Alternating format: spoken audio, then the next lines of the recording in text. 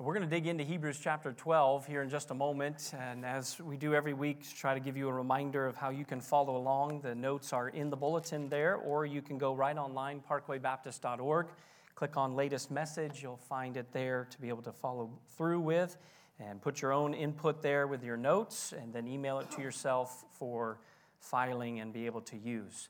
I was sitting there listening to these last two songs. As a congregation, we sang the song, "It Is Well With My Soul." Peace, like a river, enters my soul. And I thought about all of that song. I was taken in by that, and I thought, wow, what a song that prepares our heart for what we're getting ready to dig into. And I thought, okay, well, that's good. Now, Cammie's going to come minister in music, and then we'll get into Hebrews 12.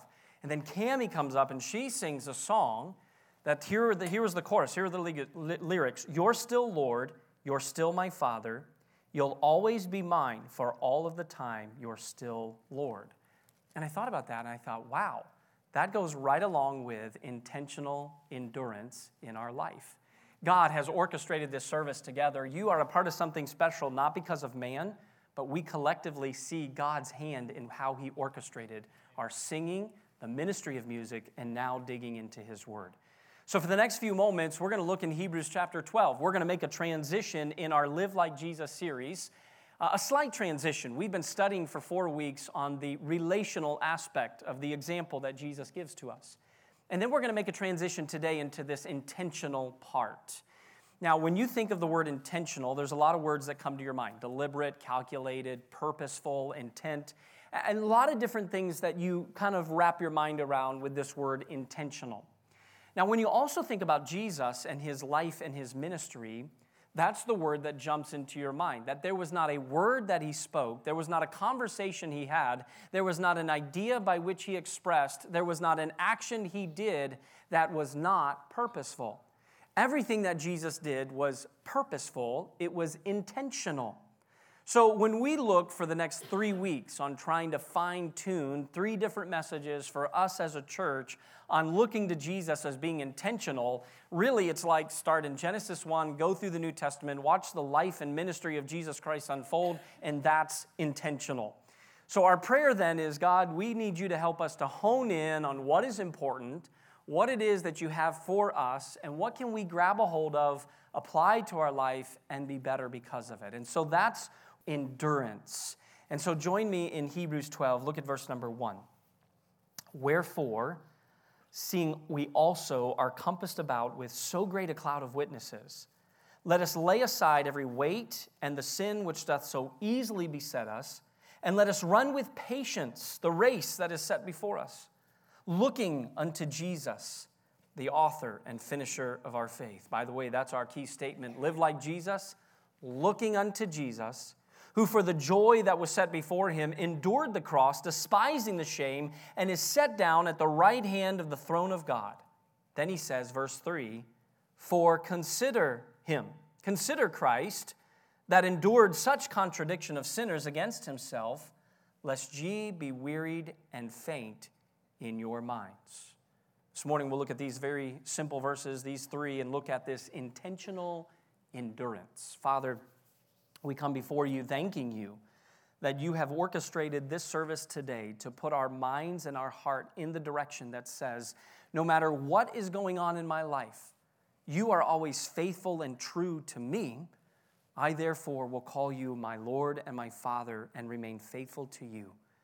I thank you for that message this morning in song. Now as we dig into your word, we want to ask you that you would give us your message, that you would set us aside from being a distraction, but that we can communicate truth from your word. We look forward to what you're going to show us, and as we discover together today, in Jesus' name, amen. Now, as we study the Bible together, we'll find a lot of effective teaching methods that are used throughout the Bible. A variety of speech, a variety of metaphors or similes. And that's in the New Testament especially. You come to the Christian life, and it's used with a lot of different metaphors. I think in your notes there's a list there of how our Christian life is looked at as warfare, 2 Timothy chapter 2, Ephesians 6. The Christian life is looked to as like a boxing match in 1 Corinthians 9. The Christian life, the call to follow Christ, is looked to that as being a bondservant or a slave to Jesus Christ. Also, we find that in Matthew chapter 5, and Jesus, and he's preaching on the Sermon on the Mount, and he gives this idea that the Christian life is to be salt and light to a dark world. Babes and living stones in 1 Peter chapter 2. And then running a race is one that we think of often. Paul would even come to the end of his life and said he had run his race, he had finished the course, he had kept the faith. And so finally we see here this idea in the metaphors of the Christian life running a race. Hebrews chapter 12, verses 1 through 3 gives us this metaphor, gives us this analogy that we can look to as this Christian life. What is it like for us? And in our text today, we will see a variety of aspects of this Christian life or this race that we are involved in. But there's this theme that jumps out in these 3 verses, that it's looking to Jesus, who endured the full weight of our suffering, and therefore trust in the Father's compassionate providence. You see, when we look to Jesus, he is our example. He's the one that we're looking forward to having intentional endurance. So as we look to Jesus, who endured the suffering on our behalf, we can find the compassion from a loving Father. And so this intentional endurance is really important. You know, also endurance in the Christian life can never be assumed. Endurance cannot be assumed. Last night I was on Facebook checking on some things, and a friend back from college had posted on their Facebook post that said this, I quote correctly, "It's official, my faith in God and family are gone." A Barna study said that a majority of 20-something-year-olds, they're 61% of today's young adults had been churched at one point during their teen years, but they are now spiritually disengaged. 61%. In a study put out by the SBC, said that 70%, 7 out of 10, 2 years of their high school graduation. 70%. In an article entitled "Why Christian Kids Leave the Faith," Tom Bissett, he interviewed people and asked them when and why and how they abandoned their faith. He identified 4 prominent reasons. This is not just 20-something-year-olds. This is adults that have grown into their 30s, 40s, and 50s who have long gone left the faith. And these were the 4 answers they gave. They left because they had troubling, unanswered questions about the faith. Number 2, they left because their faith was not working for them. Number 3, they left because they allowed other things to take priority. And then number 4, they left because they never personally owned their faith. Endurance in the Christian life is not a given. Endurance is not always the story that is told ever gave up on them. Now, teenagers and adults that are here today, we have to ask ourselves, how do we avoid becoming the next statistic of Satan? Teens, how do you keep from becoming the 7 out of 10 who in 2 years after you graduate, you'll disengage from the church and you'll completely walk away from your faith? And to the adults in here, we have to ask ourselves that same question that says, what keeps me engaged today is the same thing that keeps me engaged 20 years from now, though the pathway is not going to be smooth. Remember, it's going to still always be well with our soul. Remember the song that Cammie ministered, "You'll always be mine for all of time. You are my Lord." That is not a given in everybody's heart. It doesn't just fall into place. It doesn't just happen that way. We have to be intentional. So as we study this intentional endurance, we look to Jesus Christ as our incredible example. So in verse 1, we find that we must study those who have endured before us. We study those who have endured before us. You saw the first word in chapter 12. It says, wherefore. It's the same word as therefore, and it's referring back to what had been written before. In the full context of this writing, the chapter breakdown hurts us as we are digesting this. Because chapter 11 has just unfolded as the writer gives us the heroes of faith. And these men and women who are described and how they were used. And they now are going to be the witnesses that push us and keep us motivated to continue to move forward. They become our examples to study and to look at. And so we also must likewise endure with our faith like these men and women did. These heroes, as the passage says, seeing we also are compassed about with so great a cloud of witnesses. Remember, the analogy that's being used here is that there is this arena that the racer is competing and going and finding his endurance. And there's a cloud of witnesses. There are the spectators. There are those that are watching and cheering them on. And though the metaphor is given here for Paul or whoever is the writer, I believe Paul, you can believe who you want here as the writer of Hebrews. But as the writer puts it, I don't believe that they're saying that the cloud of witnesses is literally watching us unfold in our Christian life every day. But what they are witnesses to the reality of someone who has been there and done that before. Someone who has lived it before and has already set the example. And so they bear witness to God's faith. We don't stand and testify of God's goodness in our life just so people look at us as somebody who's got it under control or figured out. We testify of God's goodness in our life so that we can say, been there, done that, and here's what I learned, and here's how God encouraged, here's how God guided, and here's what I want to show you of how you can be blessed in the same way. So it's always directing to God. It's always pointing the attention to Him and is always saying that this is because of God. The endurance happens because of God. It comes by looking to Jesus. It comes by considering learned. Next time you begin to want to throw in the towel on your Christian faith, take a moment to dig into Hebrews chapter 11. Because Hebrews chapter 11 is not a synopsis of the Old Testament stories. Hebrews chapter 11 is going to unfold before your eyes the men and women who bear as our witnesses who have been there, done that, and lived faithful and true. But they're also sinners just like us. I mean, you begin to unfold who some of these people were. And right away at the beginning, you see like Abraham and Sarah, you see Noah. These are just imperfect people like we are, yet God used them because they were faithful and true. Moses' parents are recorded in Hebrews chapter 11. Moses himself, Rahab the hooker. You don't just be plain about it. I'll use King James harlot if you want. But this is the woman that was in Jericho, and she was known. But she took in the two spies that came to check it out, to find out how God was going to use the Israelites to conquer Jericho. And she received them, and God rewarded her faithfulness of protecting them, and she and her family were spared. By the way, that's a great example of God's grace transforming a life right before your eyes. Don't give up on anybody.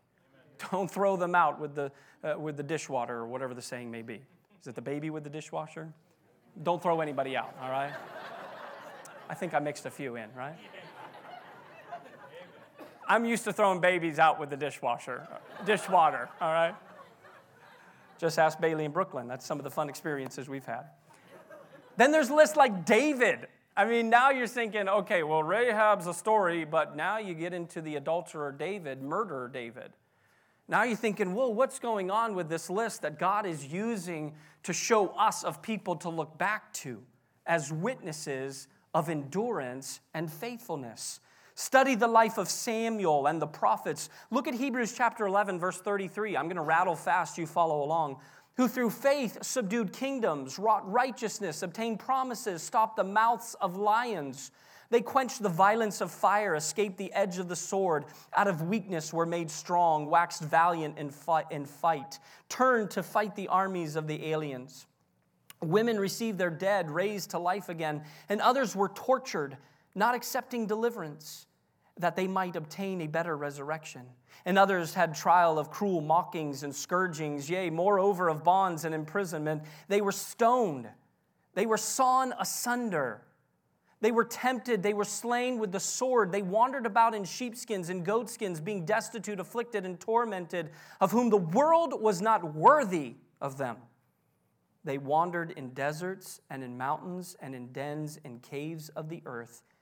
And these all, having obtained a good report, a good reputation through faith, received not the promise, God having provided some better thing for us, that they without us should not be made perfect or complete. Wherefore, seeing we also are compassed about with so great a cloud of witnesses. Wow. It is those men and women who have gone before us that we look to, and we find our endurance or our motivation, our target, our perseverance to continue on and to continue to fight. What an inspiring, he says, let us lay aside every weight and the sin which doth so easily beset us. So we must eliminate the distractions that control us. The distractions that control our mind and our heart and our time and our schedule, our emotions. They control every part of us, and when they're not a part of the endurance plan that God has placed in front of us, they become weights and distractions. Now, in true endurance, it's crucial to eliminate these distractions. These are really moral hindrances that make running. I'd like to take it up again. And I ran a little bit last night from my house to my parents' house to pick up my car, and I got home and I was half dead. And so I'm like, man, I got to really get back into this, all right? Because I ran like a quarter of a mile very hard, okay? And so I need to do something about that. But I do remember back a few years ago, I was getting ready to go to Panama with Daniel List, Mike and Joni Odom's son-in-law. And so I remember being on this big fix to really get in shape and to try to do something because I didn't want to go to the jungles of Panama and really struggle there with endurance. And so I would eat right, and I was running, and I was building up endurance. Now, at that time when I was going out for these runs, I remember, I'm not a runner, okay, so I'm not really smart on all these things, but I knew not to take a big backpack full of things that were not helpful to the process of running. I also knew that I wasn't going to wear a big pair of baggy jeans to run in because the wind resistance and the weight of the jeans would not be really best for that type of exercise. I didn't even take a water bottle because the water bottle would hit me and bother me, and however I would carry it, I don't know. If I had to hold it in my hand, it would slip and all of those things. So these were distractions that had to be eliminated. Now, would the backpack been helpful? Yeah, I could have carried a first aid kit. I could have carried an oxygen tank. I could have carried a lot of important things in that backpack. Would the water bottle have been helpful? Well, yeah, of course. Ask any runner. It'd be very helpful to have a water bottle at any time to squirt a little cold water of refreshment to go again. Would the jeans have been helpful? Probably not. Maybe on a hot day with a sun so I don't get a sunburn. Maybe they've got some use. But you can see how we can probably try to excuse some of these things to be beneficial, but in the overall plan, you realize these are hindrances to reaching my goal. So what ends up happening then is that we have to free ourselves of that. No heavy shoes, no backpack, no jeans, and no water bottle. And in the Christian journey or in this Christian race, we must especially discard this entanglement or this distraction, which is really a sin. It's the distraction of unbelief. The unbelief. You see, in the moments of distress in your life, in the moment of a friend on Facebook saying, it's official, I give up on God and family, I'm done. I don't know the hurt that they're facing, but I can clearly see the result of what they're going through has caused them to have unbelief. So here we have to rid ourselves of the distraction called unbelief. We don't believe in ourselves sometimes. We don't believe in God. We don't believe in the process. We don't believe that this is good for us. And so our faith is out the window. Now, look at how Hebrews 11 started. You know this verse. Hebrews 11 started by saying, now, faith is the substance of things hoped for, the evidence of things not seen. And then nestled into verse number 6, kind of packed into all of this introduction of chapter 11, he says, for without this faith, it is impossible to please him. For he that comes to God must believe that he is, and that he is a rewarder of them that diligently seek him. Wow. So those two verses help us to eliminate the distraction of unbelief in our Christian journey, in our Christian race. If we want to be intentional about endurance, we have to be guided and protected by faith. Now, why do so many people just give up? I jotted a few things down that I really wanted to give you. They're not an exhaustive list, but some of these are just my observations. I've not been in the ministry long, 2002. What is that, 16, 17 years. 11 years in the youth ministry, a year as assistant here, 2 years as co-pastor, and now 3 years as lead pastor. And so I don't have nearly as much experience as some of you do out there, that you could probably jot some of the same things or even new things that you've observed through time of why people end up giving up on God. But I noticed, number one, that they never learned to think on their own. Questions were squelched and their spirit was crushed. I have teenagers in my former youth group who are not teenagers anymore, late 20s, early 30s. And when I look at their life today, I realize that the teenager that they were in my youth group was somebody that was going through the motions. They were faithful to youth activities. They were plugged into Wednesday night youth group. But when the opportunity came, or the reality came for them to begin to think on their own, they were not ready. And they had no desire to think on their own. And now, all of a sudden, they get into this world, they get entangled, and they have not eliminated the unravel in their life. It's looking to other sources for comfort, peace, and happiness. They never learn to think on their own. Number two, the way Christians treat one another is another reason why people leave the church, why they leave the faith. This is a harsh reality. Disunity, hatred, law over spirit, dictatorial leadership. I had dinner Friday night with someone who this weekend, he was telling me a story of his growing up. He's in his 40s now, and he was telling me about his mom and dad who were always faithful in church, always plugged in, and serving in the church, but happened to be under a pastor with a dictatorial spirit and manner, one who was going to be the Holy Spirit controlling your life. You do it as I do it in order for you to be holy like me. And that dictatorial spirit became abusive with language and even physical. And that man told me on Friday night, said, my mom and dad claimed to be followers of Jesus Christ, but they left the church 20 years ago. Never have darkened the doors again. And I thought, that's a sad story and a sad reality, but it's not just him. Because there are a lot of people who have been hurt by the family of God. And we say, well, you can make all excuses you want of why you don't come to church or why you don't engage with God's people, and because you've been hurt or you've been slandered or, you think there's a bunch of hypocrites. Well, just take a look at your own life. But the reality is there are some cruel and harshful people out there who have been disguised within the church body, who have put daggers into people and twisted them with all of their might just to leave them bleeding out on their own.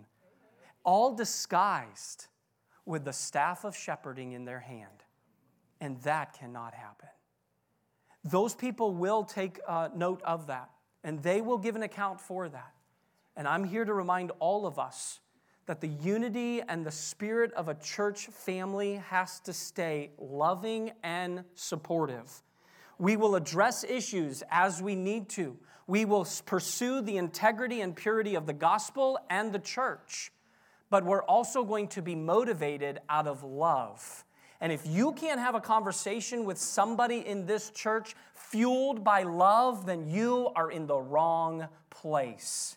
Because we are not going to beat down and batter one another at Parkway Baptist Church. We are all in this journey together, struggling in and out each and every day, doing our very best in this progress of sanctification. And instead of having somebody beat us down, we need somebody to pray us up. We need somebody's arm around us instead of knife in the back. The church is responsible to help each other to grow and to be brought up in the admonition of the Lord. Get off of your soapbox, quit with your complaints, and you become a unified spirit in this church at Parkway. Amen. Number 3, another thing I've noticed in my few years of ministry, people who leave the faith and leave the church is they put God in a box. And because of that, He never meets their expectations. People say, how could He be a loving God if this is happening in my life? Well, guess what? That's because you've put God in a box. You say, they have thrown our sovereign, almighty God who created all this world and holds it in His hand, and yet He has an intimate relationship in dealing with our personal lives. They put Him in their own defined box. And so when things don't happen like they think they should, they begin to leave the faith. Number 4, they loved the world more than Christ. This is simple and yet very common. People who are entangled, they entangle themselves with the world's pleasures. They become consumed by those world pleasures and easily distracted by them. I was in conversation with Miss Sharon just last weekend, and we were having conversation about people who used to be faithful and true in God's service and plugging away and doing God's work, and now they don't even darken the doors of a church. Why is that? Where did things go wrong? It's because of the entanglement of the outside distractions that became a strong pull to them. And all of a sudden, things in their life took priority over God. And by the way, parents, don't be shocked if your teenager doesn't make church a priority in their life because they don't see it in your life. Don't be surprised if your teenager graduates and then in college years or young adult years, they're sporadic with church attendance. They're not plugged into ministry teams. They're not involved in small group Bible studies. Don't be surprised if you've lived a life that didn't make that a priority in your home. They're going to follow your example. They will follow the patterns of what is good and what is exciting in their life. I see that with my 9 and 6-year-old. There are things that they like and they like to do because that's what they have seen me do, and they've experienced that. So that now has become something they think everybody else does until they say it to somebody and that person looks at them like, you're a weirdo. And I'm like, honey, that's just what we do. We're the only ones that throw babies out with the bathwater, okay? We're the only ones. Dishwasher, okay? Yeah. Number 5, the last thought here in this observation is that the bride of Christ, the church, was not important to them. They were not connected or invested with the bride of Christ. You know people today who are not attending church, reading their Bible, or taking active steps of growth because it's just not important to them anymore. The bride of Christ has taken a back burner. The bride of Christ is another option. You who have been a part of the Christian journey for 30, 40, 50 years, you remember a day when Sunday morning church was like the only option to do on Sunday morning. Like it was just what we did. And though there were people who probably came to Sunday morning worship services with the wrong motivation, at least they would be under the preaching of God's word, which promises that his word will not return void. And so that was just the way it was 30, 40, maybe even 20 years ago. But today, plenty of options. Church is on the long list of all the other options of what the family can be doing today. So all of a sudden, the bride of Christ is not important to that home. All of a sudden, the bride of Christ and the family of God is just as equal with God. And I'm here to remind us, as a young parent, I have to be reminded that church and the body of Christ has to be important. And if it's not important to me, it won't be important to Bailey and Brooklyn. If they think it's even an option or conversation on Sunday mornings of what we're going to do with our schedule that day, they'll learn and develop that pattern for the rest of their life. So we must say this intentional endurance. There are times you show up on a Sunday when the last people you want to be around is this body of believers right here. You've had a bad week. You don't want questions. You don't want people accusing you. You don't want this and you don't want that. You'll grab a coffee and a donut and you'll sit in your corner and you hope that nobody wants to talk to you. I understand there are weeks that happen like that, okay? That's most every Sunday for me. No, not really. It's not, all right? By the way, I heard of a pastor one time from the pulpit say, you know what, church, you need to be praying for me that I will learn to love you. I'm like, okay, actually my prayer is, God, remove you. That's my prayer. I don't know if I should have said that publicly. Let's delete that, Jason, all right? Verse 2 and 3. We must consider Christ. This is what it comes down to. If we're going to live like Jesus with intentional endurance, we must consider Christ. Verse 2 and 3 says, looking unto Jesus, the author and finisher of our faith. Verse 3, for consider him that endured such contradiction.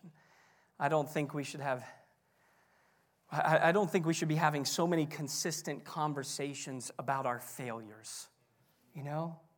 Sometimes our conversations about our failures, and that seems to be all that we're consumed with and talking about, and all of a sudden it becomes our dominating focus. And then what happens is that these guilt-driven Christian lives equal incompetent servants of Christ, accomplishing nothing for the kingdom. Let me say that again. Guilt-driven Christian lives equal incompetent Christians accomplishing nothing for the kingdom. And hey, if there's known sin in your life, grab a hold of it and deal with it. Take it to God, find redemption, find release, and find renewal. And say, I don't have to be guilt-driven. I don't have to be guilt-ridden.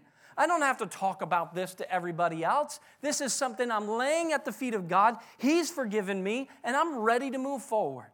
So here, when we consider Christ, this intentional endurance is not about living the life, the Christian life, as the next Eeyore. It's not living it in great depression. It's not thinking about everything you're missing out on. It's saying that my eyes are looking to Jesus, who is the author and finisher of our faith. He's the source, the beginning of our faith. He's the perfecter, the finisher of our faith. And when we find this to be something we wrap our heart around, we won't live guilt-driven lives because we're always looking to Jesus. We're always considering Him. And we're finding that spirit of endurance in us. I love this looking to Jesus because in the English, we see this looking and we just glance. So, you know, hey, look here. And everybody looks real quick. And that's what we look at. We know that's our looking. But this, in the Greek, it's an active verb that tells us with intensity to look away from something, to engage our looking and set it on something else. It's like when your child is so distracted and you're trying to get their attention and you say, look at me. No. Look at me. Listen to my voice and look at me. And then they look at you and they're like, what? All right? Then you're like, all right, out with the bathwater, all right? I'm going to use that forever, okay? That's the engagement here of verse number 2. It's not being distracted by everything else. I got my backpack for my run, my water bottle, my oxygen tank, my blue jeans, my heavy shoes, and I'm ready to go. Oh, there's my course. Okay, we can do this. Let's go. That's being distracted. That's being entangled with unbelief in other things. So he says, be disengaged from those things and come fully committing to engaging your eyes on Jesus. That's what Peter had to learn on walking on water. Oh, bold Peter, man, took a step of faith. He walked on water, walking to Jesus. Hero, wow, this is awesome. Until he was easily distracted by a howling wind and crashing waves, sprinkling of water on his face. And he's like, what is going on around me? He took his eyes off of Jesus and he began to sink. So in our lives, this looking away from in order to consider Christ, this looking is this intense engagement. Now, verse 2 and 3 tell us about this endurance of Jesus Christ. He endured the cross, he despised the shame, and he is set down at the right hand of the throne of God. Now, you know the story of the crucifixion. And the crucifixion was designed, it was set aside for slaves and criminals. This was a time where it would be both humiliation and torture to whoever it was as their target for the Roman crucifixion. And it says and tells us that Jesus took that on, and he took on that shame, enduring that shame. Think about the shame that Jesus Christ took on from the unlawful. Then there was the beating that he took on. Do you think the other two thieves on each side of him had their guts pouring out and had no way of even telling that that was a human body? I don't think so, but Jesus did. So Jesus was tormented, he was beaten, he was blasphemed, all of this shame to be taken on, and then nailed to a cross that was reserved for slaves and criminals to be given this gruesome, grotesque, and lowly death. What shame he took on. Why? For the joy that was set before him. The joy of extending a gift of salvation to all the world. A joy that one day he would be at the right hand of God. The joy that he would see past the suffering, he would see past the shame, and see the end goal, to see the target of what God was going to do. You see, Jesus in that moment, do you think Jesus wanted that? Remember Garden of Gethsemane? He said, Lord, please let this cup pass from me. He said, but not my will, your will be done. And Jesus came to seek and to save that which was lost. He came to give aid and help to the hurting, not to the religious. He came to give the direction to God's will for them to be saved. And so Jesus was going to despise the shame in order for the joy to come. And I'm so thankful today that Jesus took on that cross, endured the cross, despised the shame, so that we can have the joy that was set before him, and we can be a part of that as well. The audience to which this letter of the book of Hebrews was written to had to be reminded of these truths. Because as you study this book of Hebrews, you find that they were coming fresh off of a time where they were having great abundance and great things that were thrilling in their life. They were seeing signs and wonders, Hebrews chapter 2, verse 4. But as those new beginnings began to wear off and life began to waver, they became weakened in their faith. And so that's why this letter was written to the Hebrew Christians, to remind them of their intentional endurance. And the writer was not just going to say, follow the heroes of Hebrews chapter 11. Did you notice that? He didn't say follow them. He just said study them, the ones who are encompassing us. Christianity is not a cult of hero worship. It's a singular direction toward Jesus, only Jesus. And so the great witnesses who've gone before us, they've shown the pathway of endurance that can happen. Be faithful, remain true. But he says here, look to Jesus, consider Christ. This intentional 544-mile endurance race. I said that right. 544-mile endurance race from Sydney to Melbourne, Australia. It's the world's longest and toughest ultra marathon. In 1983, 150 world-class runners converged on Sydney for the event. On the day of the race, a toothless 61-year-old potato farmer and sheep herder named Cliff Young, he approached the registration table wearing overalls and galoshes over his work boots. There's Cliff. At first, people thought he was there to watch the race, but to their surprise, Cliff Young declared his intentions to run the race and requested a number. Well, we have to understand that Cliff Young grew up on a farm without the benefit of the luxuries of horses and four-wheel drives here even in 1983. When the storms would roll in, Cliff would head out to round up 2,000 sheep on the 2,000-acre farm that his family had. So Cliff was used to this running around and doing some things, and sometimes he would have to run 2 or 3 days to complete the roundup of the sheep. So this incredulous staff, they issued him a number. It was number 64 that day for Cliff. As he mingled with the other runners at the starting line, again, overalls, galoshes over his work boots. And when he was mingling with the other runners, the spectators couldn't believe their eyes. Somebody said, "This must be a joke." When the gun blew off, bystanders snickered at Cliff, who was left behind in his overalls and galoshes as the other runners with their sculpted bodies and running gear briskly began the race. Snickers gave way to laughter when Cliff began to run, not like the other runners, but with what would only be described as a leisurely, odd shuffle.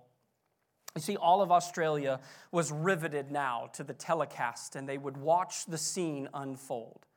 "Someone should stop this crazy old man before he kills himself," became the headline. 5 days, 15 hours, and 4 minutes later, Cliff Young came shuffling across the finish line in Melbourne, winning the ultramarathon. Now, he didn't win by a few seconds or even a few minutes. The nearest runner was 9 hours and 56 minutes behind. Australians were stunned at this remarkable yet seemingly impossible victory. How in the world did this happen? Everyone knew that to run the ultramarathon, runners would run for 18 hours and then sleep for 6.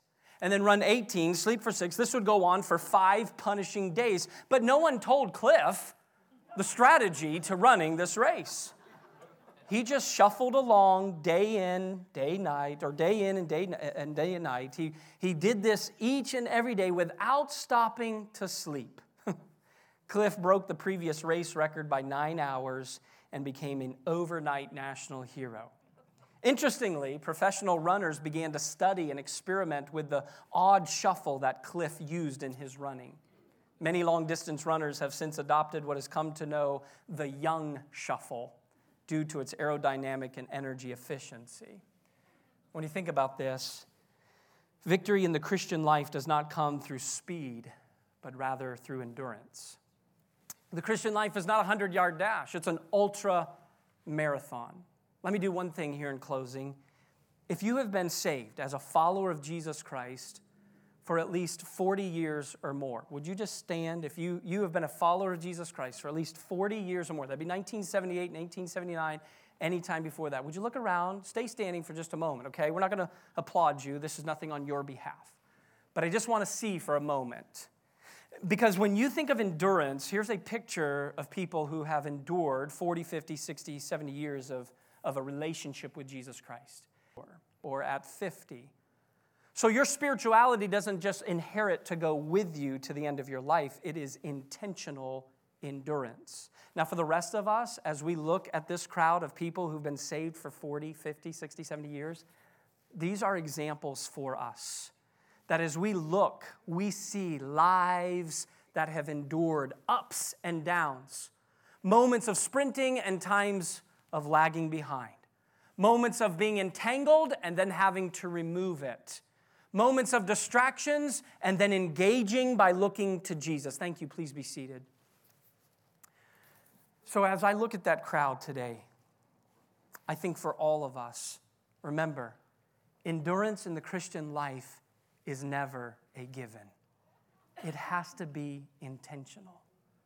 We study those who have gone before us. We watch them. We learn from them. And hey, having trouble with parenting, with marriage, with work, with relationships, with finances, hey, quit going to the outside sources of unsaved people. Let's come to the body of Christ. Let's be engaged with people here. Let's find out how you have endured through this Christian journey. And by the way, we who are enduring, let's do it with a smile. Let's understand that the joy that is set before us by considering Christ and looking to Jesus, don't paint a bleak picture. Don't tell somebody, I hope you survive these years of marriage. I hope your marriage is better than mine. All right? What does that do? All right? Don't say, good luck in raising those kids. Don't say, quit that job and hope you find another. Use the endurance and the story of your intentionality to be a part of sharpening the family of God. Let's quit going away to find this professional and somebody else who's got a good book that I can read. Let's begin to have conversations with our body and our body of believers that says, what did you do? Now, nobody's arrived, so we're going to say it's by the grace of God we are where we are and who we are. But we can, with all humility, always point to Christ that says, my wife and I just made it a priority to study the Bible together. My wife and I always start our day with word of prayer. Maybe that's what you want to say. Maybe you'd say, my wife and I always made it a priority to be on the same page with raising our kids. There were times we disagreed, but we always did that behind closed doors. Our kids saw a unified front. Some of you would say, you know what? Finances in our home was not the priority. It was going to be church, it was going to be God's people, and it was going to be God's blessing. Maybe some of you got other stories to list, and you're just ready to have those conversations. I think as a church body, we must remember, we look to those who've gone before us. We find out how we see Jesus as the example, and we endure just like he did. That's intentional endurance. Father, I thank you for your Son, Jesus Christ, setting yet another example for us to look at and for us to follow. I thank you how you reminded us in Hebrews 12:1 that the race is set before us. We're engaged with it. If we're followers of Jesus Christ, we have signed up, we're wearing our number, we are geared and ready to go. We study those who have gone before us, we see the strategy, we find out what they've done, and we set out by looking to you and considering your Son. Father, today I don't know how you want to work in our hearts. I just ask that you would. Would you bring us to a place of maybe confession, or maybe even a place of just commitment that says, I want to endure. Life is hard, I know. I'm in the trenches with these dear people each and every day. I know that life is hard. But God, we need to endure. Society around us is trying to cause Christianity to close the door and crumble. Some churches, even in our own community, before they shut the door, they'll corrupt the gospel. They'll change away from the true, pure gospel, come up with another gospel. It just draws crowds, gives them a sense of success, spirit of involvement. But Lord, we must stand true to what we know that you have led us to be. It's not Parkway versus the world. It's the body of Christ, living spirit of holiness, spirit of unity, striving to be more like your Son, Jesus Christ. So would you give us that burden, that passion, the desire to be intentional in our endurance?